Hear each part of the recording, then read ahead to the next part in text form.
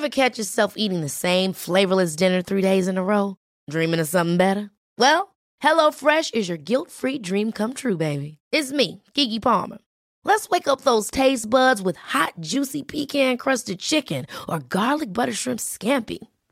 Hello Fresh. Stop dreaming of all the delicious possibilities and dig in at HelloFresh.com. Let's get this dinner party started.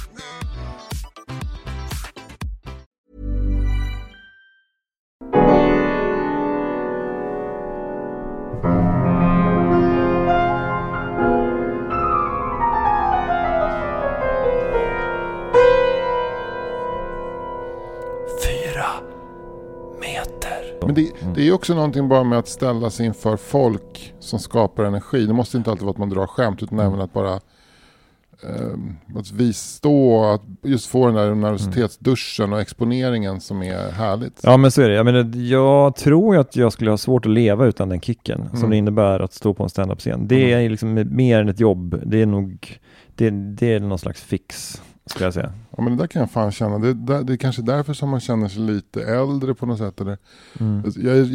Jag kan känna att jag är nästan rädd för att glida bort för långt ifrån det där. Samtidigt som det vore livsfarligt att bestämma sig för att gå in i att börja göra stand-up igen nu. Det skulle ju vara liksom, det skulle för mig skulle vara vägen till en massiv utbrändhet, tror jag. Men du gjorde ju en storstilad så här comeback när vi hade vår livepodd. Ja, det var kul. Det var väldigt roligt, och då hade jag också några gig hos Isak Wahlberg i hans klubb på No Name Bar som också var så här. Men det var ju så peggat för succé eftersom alla visste vem jag var, och det var väldigt välvilligt inställda, och jag körde extremt safea grejer. Liksom. Supermysig publik var det. Ja, det var svinmysigt. Men du Anders, annars då? Hur känner du med allt som har hänt? John Donners död till exempel. Ja, den kom ju igår, ja. Eller var det i förrgår? Ja, vad är det första man gör när John Donner dör? Det är väl att man går in och ser vad Johannes Finnlaugsson har skrivit på Twitter. Ja, precis. Och nu hade han inte skrivit någonting. Nej, det kanske säger en del om relationen mellan John Donner och Johannes Finnlaugsson. Alltså jag tycker ändå att de bägge två, de spelar på samma färgskala på något sätt. Kompromisslösa färgskalan. Och så, det här kan låta elakt, jag tror inte att det stämmer i något fall, men det känns som att både John Donner och Johannes Finnlaugsson rör sig i det där fåran som är liv utan kvinnor. Okej. Men i John Donners fall då? Det känns också som att det finns ingen kvinnlig touch runt John Donner. Nej. Men att han är så här en singelgubbe som bara röker cigaretter och skriver maskin typ. Och inte har något plats för kvinnor i sitt liv typ.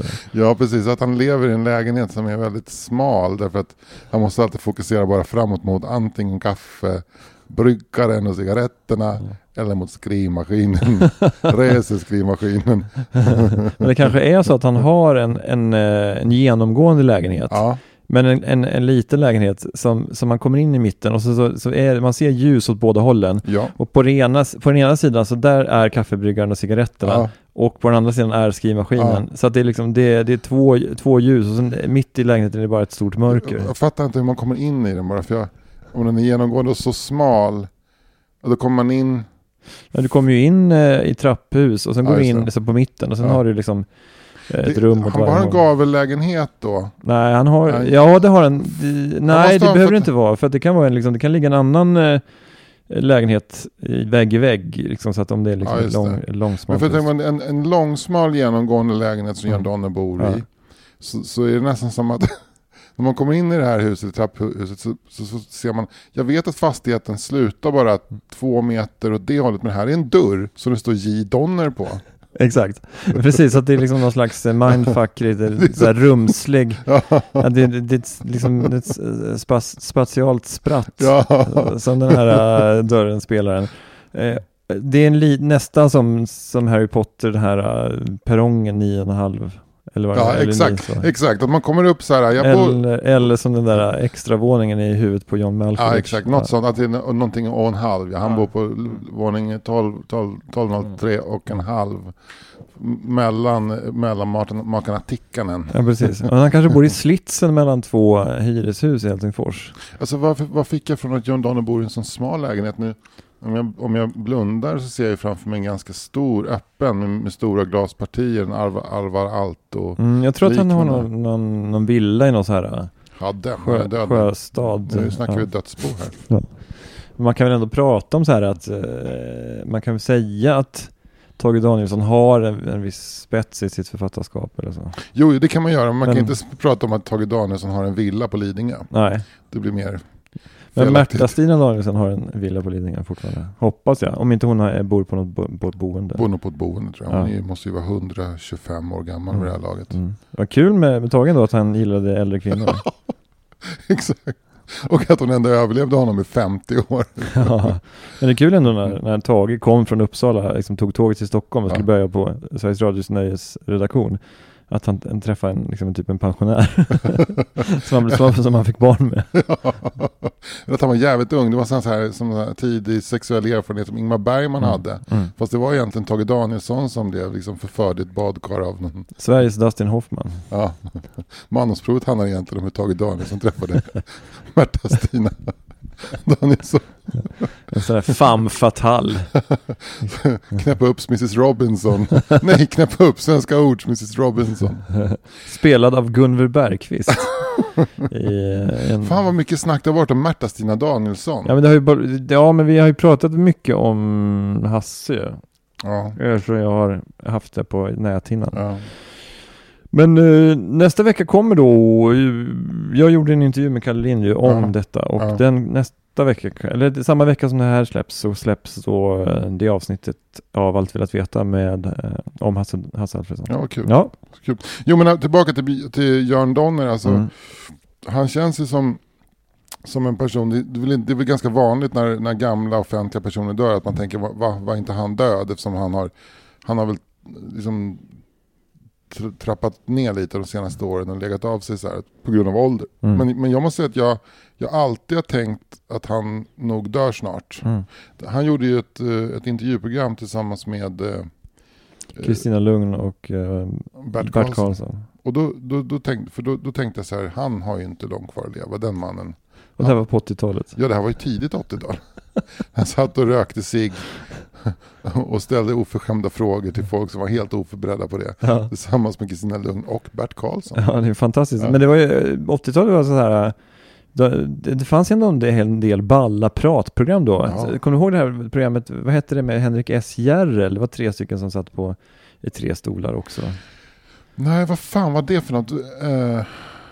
Alltså Henrik S. Järrel, det var alltså TV-hallån som gick in i politiken sen. Ja, han har väl alltid haft en moderat aura, va? Ja, men han blev väl moderat politiker, till och med riksdagsman tror jag. Och son då kanske till Stig Järrel. Ja. Vad var han mest känd för? Stig Järrel? Ja.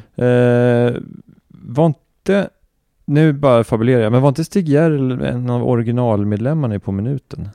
Det kan ha varit. Men det här är verkligen återigen absolut. Så här supergissning. Ja. Han var ju han var uppe där med Astrid Lindgren och den på den gamla tiden. Men han var jag tror aldrig Astrid Lindgren var med På minuten i sig. 20 frågor tänkte jag på. Ja, okej. Ja. För där tror jag också att Stig Järrel var med. Ja. Det var en gång. Ja, det är tvekande. Astrid, du får tyvärr. Men du, tack för den här provinspelningen, Astrid, av På minuten. Men jag tror vi kan säga direkt, Astrid, att du kommer inte komma med i programmet. Vi har Sten-Åke Cederhök och Gustav Lindstedt och några till och Stig Järrel faktiskt, men du är inte en av dem som kommer komma med att göra det. Men du har ju många strängar på din, eller du har ju framförallt en sträng och det är ju ditt författarskap. Och det ska du fortsätta med, för där kan ingen slå dig på fingrarna, för de här barnböckerna du skriver, ja exakt, de har gått på export, ja. Ja, vad sa du, hur många språk? 78 språk har vi pilot. Ja. Okej, men men det är ju jätteroligt, för då känns ju det beslutet som jag tar nu, det känns ju betydligt enklare att ta, att vi tackar dig för att, jag tyckte det var jättebra energi, men det räckte liksom inte hela vägen den här gången. Men då tar vi lunch resten av gänget här, och du hittar ut själv, va? Ja, precis, ja. Då får jag önska fru Lindgren en fortsatt trevlig eftermiddag, och vi ses säkert i något annat sammanhang. Roligt att tänka sig att fru Lindgren har stått på busskurer på Oxenstiernsgatan och känt en sån här konstig skam över att hon lät honom stå och tala om för henne att hon har blivit utgiven på 70 språk. Det hade väl inte varit nödvändigt. Jag hade självkänslan nog ändå. Och att hon aldrig lyssnade på minuten. Nej. Stäng av radion så här nu. Ja, precis. Nej, men som bara så här, hatade liksom allt vad underhållningsradio stod för. Men det är liksom lite så här Sveriges Radios skandaldecka som tackade nej till Beatles. Den producenten som inte lät Astrid Lindgren vara med på minuten på grund av att tvekan. På grund av att hon var så jävla långsam. Nej, precis. Ja. Men ja, det är väl antagligen det är väl där uppe och nafsa med den. Ja. Men sen var det ju någonting med Astrid Lindgren själv, va? Om det var Bonniers eller någon som ratade henne. Ja, hon blev ratad. Hon blev refuserad av Bonniers. Just det. Och sen, men Rabén och Sjögren har ju varit hennes förlag hela tiden. Ja. Men var det redan från början ett underförlag till Norstedts, eller? Nej, det blev väl det för 20 år sedan. Ja, just det. Så Norstedts köpte upp Rabén och Sjögren. Ja. Kom första gången som jag skulle bli utgiven så skickade jag in bara till Rabén och Sjögren. Mm. Och då var det inte en del av Norstedt. Jo, det var det förresten. Då låg de där ute de låg på Riddarholmen då. Men de minns ju att de ringde faktiskt upp ganska kort efter och frågade om inte vi skulle komma upp och ta en kopp kaffe. Okej, men det här är ju intressant. Och då var det första Karla Brottare, eller? Ja, precis. Det var första Karla Brottare. Och då hade jag skrivit någonting som då hade legat i skrivbordslådan länge. Mm. Och jag tror att jag skulle ställa upp i en bilderbokstävling. Jag hade egentligen skrivit ett bilderboksmanus och så skickade jag det till en illustratör som jag tyckte var duktig, men hon hade inte tid eller tyckte inte var tillräckligt bra. Så mitt manus, Karla Brottare-manuset, låg i byrålådan i 4 år kanske. Mm. Men det ångrar hon ju varje dag sedan dess. Säkert var jag påminner henne varje gång jag träffar henne. Det gör jag faktiskt. Ja, men det är bra. Ja. Men sen så det ska hon ha, så här, jävla... Ja. Men jag hade en utskrift av det så till slut så efter 4 år, det här var typ så här 31 maj, kanske 2006, så la jag det på lådan. Ja, då vill jag veta, minns du hur var det liksom ihop satt med jungfruben, eller var det en sån här liten plastmapp där man hade då, där man kunde sätta in det liksom i med klamror, eller var det var så här, kudum. Det var bara häftat. Ja. Och sen så jag hade inte skrivit något följebrev, utan skrivit så här. Jag hade bara skrivit min adress. Post-it-lapp? Ja, typ. Ja. Jag väldigt, så här, nu slänger jag ut det här. Och sen så, det här var som sagt väldigt nära sommar, så jag tror att det var slutet på maj, 31 maj kanske. Och sen så skickade jag det där på lådan till... Minns du känslan när du stoppade ner det? Nej, det var inte så starkt. Det var liksom bara så här, det här legat i min skrivbordslåda i 2 år kanske. För att, ungefär som att gå ner med soppåsen, var det samma känsla? Nej, det var ungefär som när du skickade iväg en stipendieansökan. Mm. Förmodligen får jag det inte. Och jag var väldigt fylld av liksom den här känslan, man vet att det är omöjligt att komma in i förlagsvärlden och det kommer in 12 000 manuskript varje år och av dem blir 25 utgivna. Så jag hade liksom en slags procentsats i huvudet som var nere på promille-nivå liksom. Mm. Ja, och sen så satt jag i den här lokalen faktiskt och arbetade. Då ringde min telefon. Och då var det en förläggare på Rabén och Sjögren som heter Birgitta Westin som hade läst det här. Och det hade gått 1 vecka bara från att jag postade, så nu var det så här runt Sveriges nationaldag. Det var dagen innan vi skulle åka till Gotland den sommaren. Och hon sa, hej, jag heter Birgitta Westin, jag ringer från Rabén och Sjögren, du har skickat in ett manus. Ja. Ja, typ, okej. Har du skickat det till någon annan? Nej, skitbra. Kan vi träffas imorgon? Och då kände det är väldigt bra. Det här är väldigt bra. Och då kände du att nu är jag inne i värmen. Hon sa nog så här, du skriver bra, du kan tjäna pengar på det här. Sådana sjuka grejer. Fan, vilken jävla smickrare. Ja, det var så otroligt. Och då såg du dig själv då liksom i framtiden gå runt i någon så här Hugo Boss-kostym på Manila och sådär. Vad liksom, vad får man direkt för bilder i huvudet när man tänker att man ska bli en rik barnboksförfattare? Ja, det är väl liksom... Inte en Hugo Boss-kostym på Manila. Det är väl mer såhär semestrar i Pattaya. Jag kan köpa mycket som helst på Pattaya. Det är väl lite såhär Me wanna love you long time. Vibbar man får med korpulenta barnboksförfattare som har Som har gett ut en serie på så här 5-6 böcker och som kanske liksom också har gått till Norge och Tyskland. Ja, men jag tänker så att nu skriver sådana här böcker som Bill och Ben eller sådana så här Pulp Fiction för Wahlström Widstrand på 60-talet. Då var det nog raka vägen ner till någon thailändsk horgata sen. Men inte om man skriver höglitterära mästerverk som ges ut på Rödben och Sjögren. Nej, men man ser väl framför sig att man typ åker skärgårdsbåt, har blomsterkrans, att man åker Transsibiriska järnvägen. Jag tänker mig att man har plastrong och står och håller en liten så här, improviserad så här, midsommartal som är ganska litterärt så här, med massa toucher från världslitteraturen. Vad är plastrong? Det är så här, typ som en kravatt. Du vet en sån plastrong som Sven-Bertil Taube har typ. Ja, men jag vet vad jag tror mer man har. Nej. Man tillbringar hela dagen i nattskjorta. Du glider runt. Du förväxlar dig själv med Evert Taube, tror jag. Ja, men det finns en annan barnboksgigant som tydligen framlevde alla sina sommardagar i nattskjorta. BP Wolger. Ja, nej, Lennart Hellsing. Jaha, okej. På Fårö, va? På Fårö, nattskjorta, lite påstruken. Han rökte ju. Han rökte ju cigg ända tills han dog. Ofattbart. Alltså en kulturpersonlighet från 50, 60, 70-tal som rökte. Ja, men det är ändå Jag är chockad! Jag är chockad, det är inte jag, men det gjorde ju även Astrid Lindgren, rökte på den tiden. Men hon hade ju varit att sluta. Men jag tror att Lennart Hellsing blev äldre än vad Astrid Lindgren var när hon dog. Men rökte även hans fru Yvonne Lombard? Det vet jag inte. Jag träffade faktiskt Lennart Hellsing och Yvonne Lombard på Gotland en gång. Hon lever fortfarande. Hon var ju tvärblind. Fick ju hela tiden ledas över trösklar och när det uppstår plötsliga, så att säga, dramatiska förändringar av höjdskillnaden i topografin var hon tvungen att liksom bli förvarnad för att inte Lennart Hellsing skulle bli enkling. Och jag sa någonting till Lennart Hellsing att dina böcker har betytt oerhört mycket, och han typ så blåste ut lite rök och flärtade iväg fimpen och gick in. Sa ingenting? Nej, han var jävligt generad över det. Jaha, okej. Men uppfattade du mer som att han var generad än att han var arrogant? Arrogant. Ja. Faktiskt. Ja. Trött på skiten. Jag tror han var ganska kärv. Han var mer Jörn Donner än Astrid Lindgren.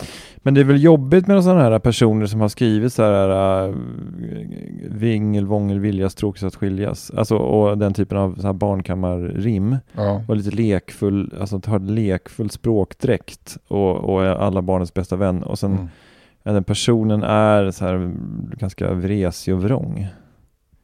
Alltså det finns, den krocken blir väldigt så här, blir monumental. Verkligen. Alltså att om Knausgård är lite arrogant på krogen så tänker man att det spelar inte så stor. Eller det är liksom... Ja, det hade nästan varit motsvarande besvikelse om man hade gått fram till Knausgård och han hade bara så här: syns det det?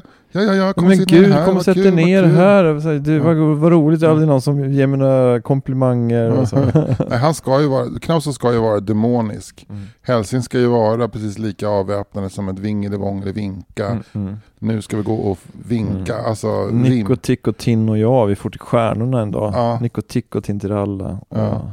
Den känns ju väldigt mycket som en ironisk, alltså Nico, Tick och Tin och jag, vi får till stjärnorna idag. Det handlar om hur gött det är att ta en cigga och bara dra iväg. Ja. Bara liksom låta nikotinet gå hela vägen upp i hjärnan och sen bara fara till stjärnorna.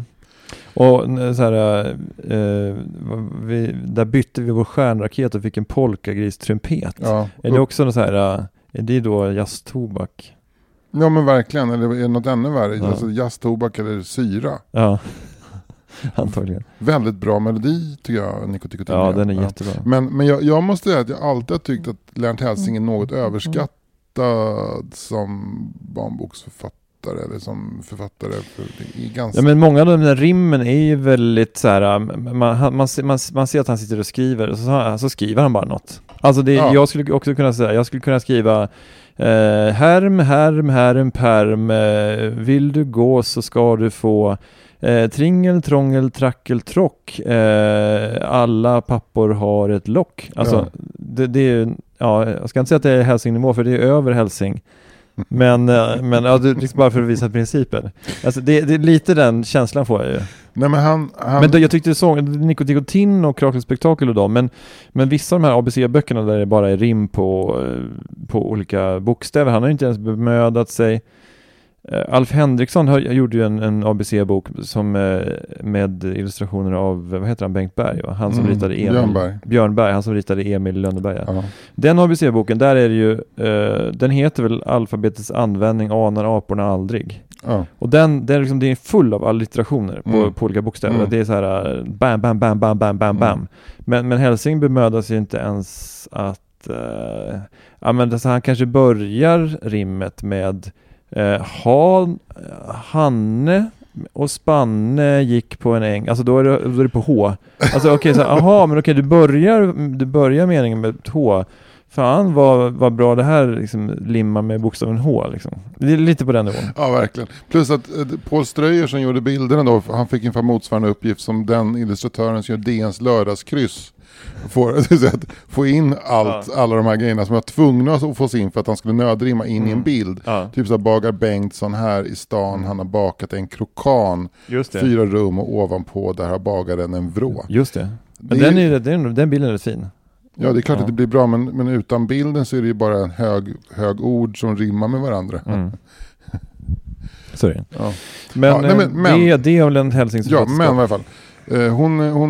Hon förespeglade mig en framtid som förmögen barnboksförfattare, och vad jag fick då bilder av att gå runt i en nattskjorta med en blomsterkrans på Fårö och prenumerera på Sommarprat. Det var liksom det jag såg framför mig. Du såg framför dig liksom i nattskjortan och så puffa ut liksom sista på ciggen, slänga den och bara till någon ungdom bara, jag har inte tid att prata med dig. Ja, precis. Jag ringde faktiskt till Helsing också en gång när jag gick i mellanstadiet för att jag skulle göra specialarbete om barnlitteratur. Ja. Han ballade på luren. Sån jävla douchebag alltså. Ja. Fruktansvärd människa. Nej, men jag var nervös och la inte fram ett ärende tillräckligt snabbt. Så han bara, nej, tack, hej. Och där satt jag i lärarrummet där det fanns en telefon i skolan med luren och bara la på och tänkte, jag kanske inte gillar läraren till Helsing. Hey, I'm Ryan Reynolds. Recently, I asked Mint Mobile's legal team if big wireless companies are allowed to raise prices due to inflation. They said yes. And then when I asked if raising prices technically violates those onerous 2-year contracts, they said, what the f*** are you talking about, you insane Hollywood ass? So to recap, we're cutting the price of Mint Unlimited from $30 a month to just $15 a month. Give it a try at mintmobile.com/switch. $45 up front for 3 months plus taxes and fees. Promo rate for new customers for limited time. Unlimited more than 40 gigabytes per month. Slows full terms at mintmobile.com.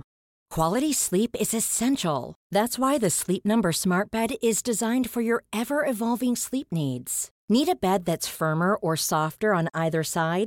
Helps you sleep at a comfortable temperature? Sleep Number Smart Beds let you individualize your comfort, so you sleep better together.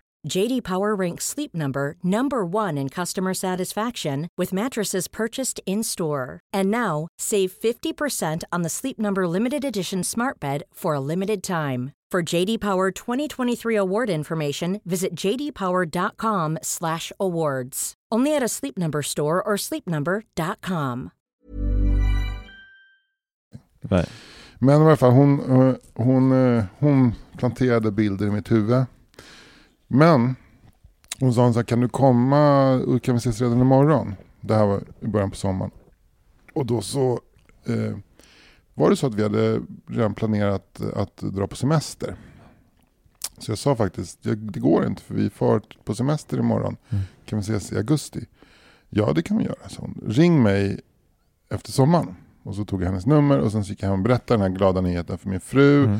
Och vi blev båda två väldigt upphetsade och glada över det här. Och jag tror jag spred ut det ganska friskt i kontaktnätet. Och hela den här historien då, hur hon hade ringt och exakt vad hon hade sagt och ordagrant. Och under hela sommaren så gick jag väl runt i någon slags mental nattskjorta och stänkte iväg bländ mentol mot frågvisa unga människor som beundrade mitt författarskap och liksom på något sätt har jag vuxit den sommaren. Jag tror att jag läste Herman Hesses Steppvargen den sommaren. Blev det så här, gick du om gymnasiet liksom, ja, men, emotionellt? Jag går om gymnasiet hela tiden, litterärt. Vad säger du? Barabbas av Per Lagerkvist. Vilken fantastisk roman. Men jag har aldrig läst en rad av Steve M. Sandberg. Den är för svår. Ja, men det var en härlig sommar. Ja. Och jag skulle sommarprata och jag skulle göra olika saker som rika barnboksförfattare på Rabén & Sjögren gör. Köpa hus i Furusund och skänka pengar till Amnesty och sådär. Och sen så jag hade sommaren gått och sen så så kom jag hem, det var 10 augusti och jag lyfte luren och slog de här siffrorna som ledde mig till Birgitta Westin, då förläggare på Rabén & Sjögren. Då hade hon glömt bort vem jag var. Och hon kom inte ihåg manuset. Jag ringde dig. Ja, det var någonting Karla Brotta. Ja. Jo, men vi kan väl träffas. Så här. Och återigen så fick jag då datum till det här mötet. Nu var det augusti och jag kommer ihåg att jag var alldeles för tidigt på plats. Och Riddarholmen är ett dåligt ställe och var på tid på plats. För det finns ingenting att göra. Så jag fick gå tillbaka till Gamla stan och ta ett varv på Stora delen av Nygatan. Och återigen så väcktes den här känslan av hur jag skulle bli en uppburen författare. Så kom jag upp till henne i de här vackra lokalerna på Riddarholmen där där Rabén & Sjögren och Norset sitter. Och kände, det första jag såg när jag kom in, det var ett stort fotografi av Astrid Lindgren som stod sådär. Inom glas och gram på ett bord. Så kom jag in och shit, nu går jag in här. Och sen så var stod en liten plakett under Astrid Lindgren, så här barn så här världsberömd barnboksförfattare, aldrig med på minuten. Det stod en skylt där inne. Här inne nämner vi inte på minuten. Ja, och sen så fick jag möta Birgitta då, som också har skrivit barnböcker som jag nog hade läst under sommaren för att hålla koll på hennes författarskap sådär. Inte superstarkt författarskap, men ändå helt habilt. Ja, och så tog hon mig lite åt sidan och så slog oss ner och så sa hon så jag har ju diskuterat lite ditt manus med de andra förläggarna här, och då vi förstod att hon hade varit lite förhastad när hon ringde mig där före sommaren, för att hon tyckte inte alls att det var så himla lysande. Och du är bra på dialog, sa hon. Men om du vill så kan du ju prova att skriva, för det är för kort också, det är bara 10 sidor. Du måste skriva 100 sidor på samma tema. Försök att göra det så kanske vi kan ta ett snack igen. Och då gjorde jag det. Jag tog den vintern och skrev 100 sidor eller 120 sidor om Karla Brottare, och så skickade jag in det igen till den jävla kärringen. Och då fick jag bara ett snällt opersonligt refuseringsbrev från Rabén & Sjögren. Hej, vi har tagit del av ditt material, det passar inte vår utgivning. Men då hade jag också skickat det till Alfabeta som tackade nej, till Bonnier Carlsen som tackade nej, och till Natur och Kultur. Och då ringde det en förläggare från Natur och Kultur som heter Caroline Bruse och sa, hej, har du skickat till någon annan? Det här är fantastiskt, du kan bli rik.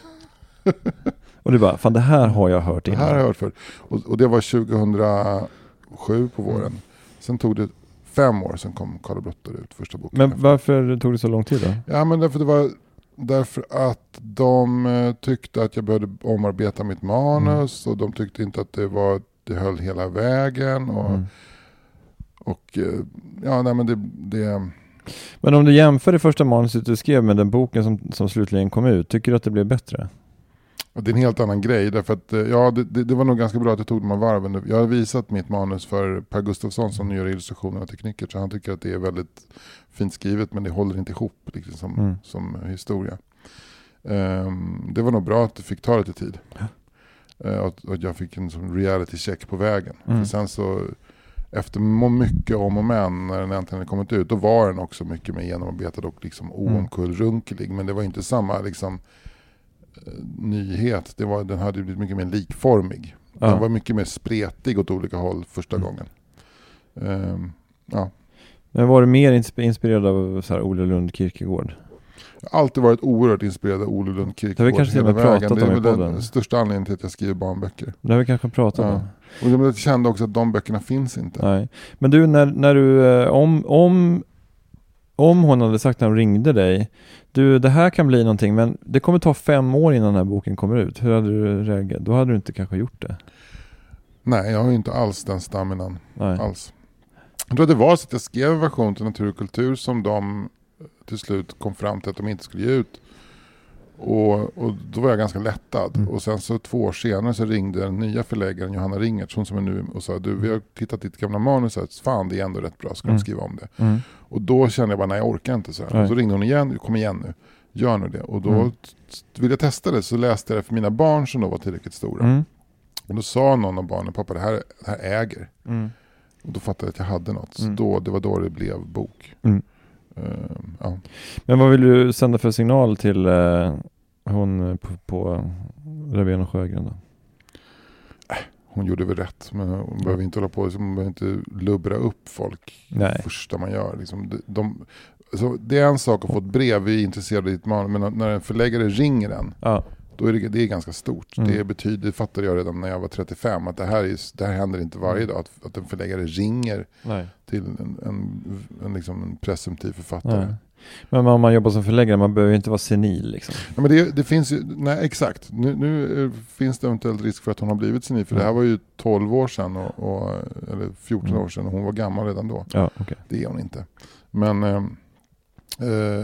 det är ett yrke med mycket makt. Det är liksom, finns vissa yrken som har väldigt mycket makt över folks drömmar och jag har alltid haft en ganska, förutom då när jag gick runt och fantiserade om att jag skulle bli en barnboksförfattare med miljoninkomster, så har jag haft en ganska så här romantisk bild av bokvärlden liksom. Men jag vet ju att bli utgiven av ett förlag är bland det största man kan råka ut för. Det är den här att bli utvald och liksom upphöjd och sådär. Och väldigt mycket av branschen ser till att man får den känslan också med olika, liksom hur man blir bemött när man kommer upp, och att det är fler än en som möter en och så här. Härligt. Men nu är du utgiven på förlaget Natur och kultur. Ja, ett av de bästa bokförlagen i Sverige. Ja, det är det väl. Men du och översatt till 68 till 70 språk ungefär, kan vi säga. Nej, men 7 va? 7 språk, de viktigaste språken. Ja, det är ju, jag har ju gått... Det är tyska, nederländska, engelska va? Nej, inte engelska. Danska, norska, tjeckiska. Ja, det är estniska, lettiska, tjeckiska, polska, tyska, flamländska, danska. Det är de stora kulturspråken. Ja, fan. Ja, det är ju det. Tyska, polska, flamländska, danska. Alltså jag kan ju läsa så Ole Lund Kierkegaards ättlingar på hans språk. Vem vill bli översatt till engelska, portugisiska, spanska, ryska och mandarin när man kan bli översatt till flamländska, va? Eller hur? Am I right?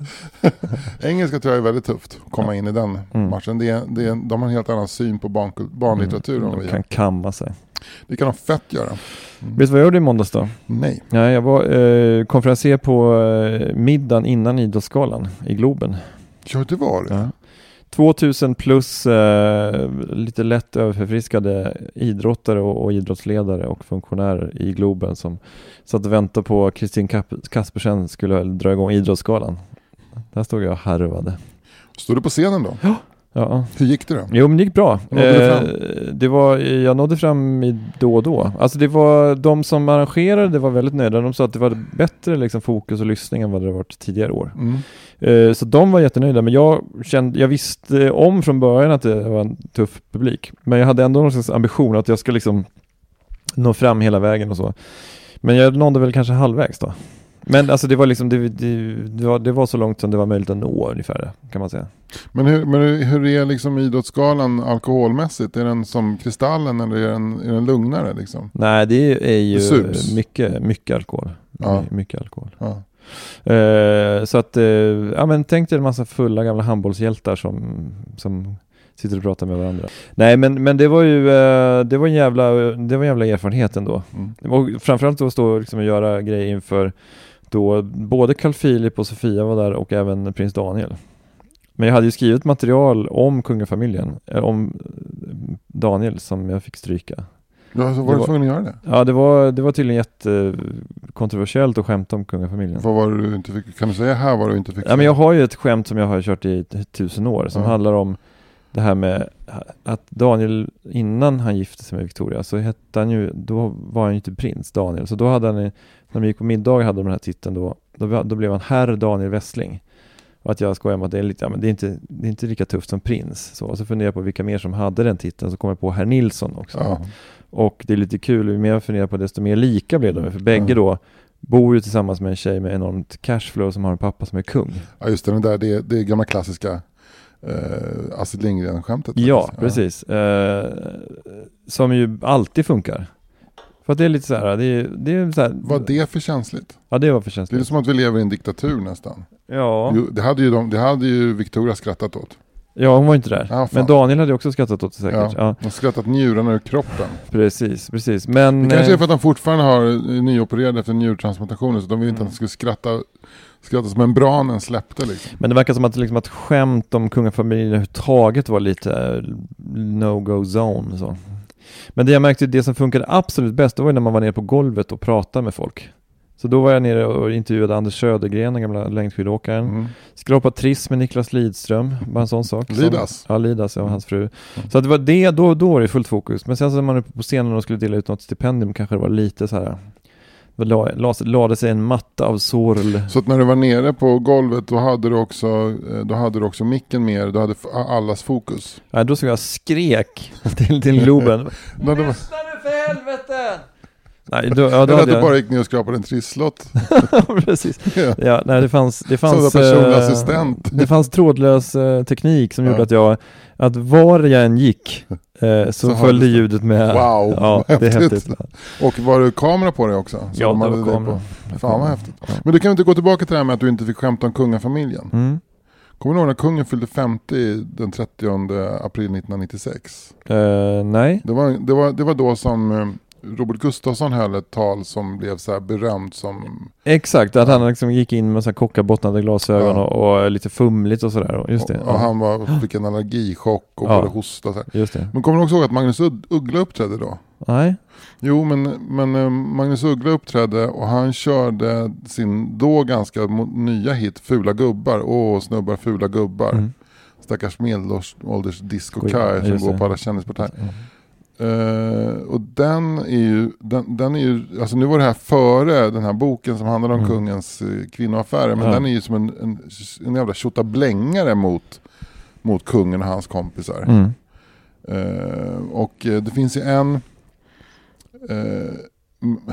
det finns en vers som är för att få fjäder på sin skinnspik har han en särskild teknik. Den hanterar begreppet liksom att disco kan jag få ta på någon brud och han är tokimpotent. Någonting som inte står upp är tyvärr hans pillesnopp.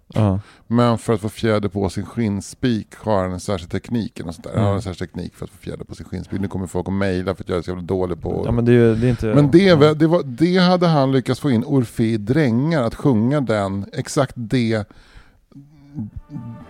versen.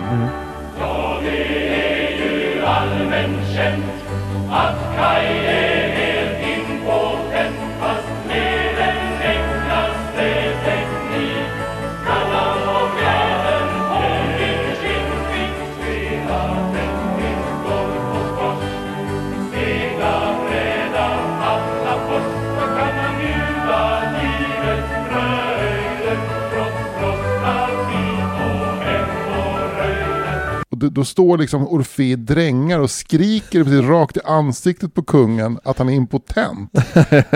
Och jag tänker ofta på hur Magnus Uggla och Orfei Drängar och producenter och allt där i rummet förstod hur jävla pinsamt det här var. Och det är kanske därför som man sedan dess har varit försiktiga med att adressera kungafamiljen i humorsammanhang. Lex Uggla, absolut. Men kul gjort av Uggla. Alltså det är inte ens det är bara ett väldigt det är ett tidigt och väldigt starkt skämskudd ögonblick. Det är mörkt. Ja, det är riktigt mörkt. Ja. Ut och ragga ton och tjack tills han får en hjärtattack. Hej snubbar! Men hur var det sen då? För sen så kunde du gå av och bara liksom njuta av galan. Eller gick du hem till Ida? Nej, men då kollade jag på galan. Men sen så var det ju liksom rykten om en massa olika efterfester. Men då hade Fred, min yngsta, feber och sådär. Så det var inte läge att stanna. Så då stack jag hem som ett skott liksom. Ja, så det var ett gig bara? Det var ett gig. En dag på jobbet? Exakt. Men det var ändå... det fanns ju någonting kul i att stå liksom inför ett helt liksom, fullsatt Globen-parkett med typ 2000 plus middagsgäster. Men så nu kan man bocka av det också. Du, tack snälla för idag. Och jag vill plugga att det finns en massa roliga oslipat-kvällar på oslipat.com där man kan se stand-up i olika svenska städer. Det låter fantastiskt. Vad vill du plugga? Ingenting. Nej. Hej då! Hej då!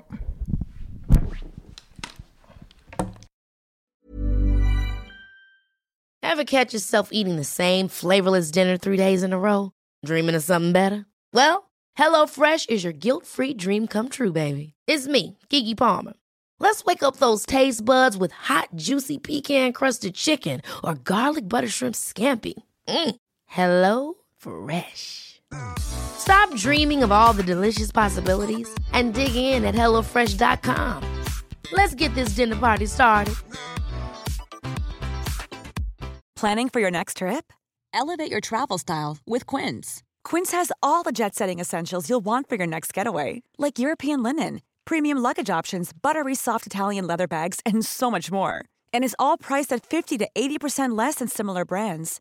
Plus, Quince only works with factories that use safe and ethical manufacturing practices. Pack your bags with high-quality essentials you'll be wearing for vacations to come with Quince. Go to quince.com/pack for free shipping and 365-day returns.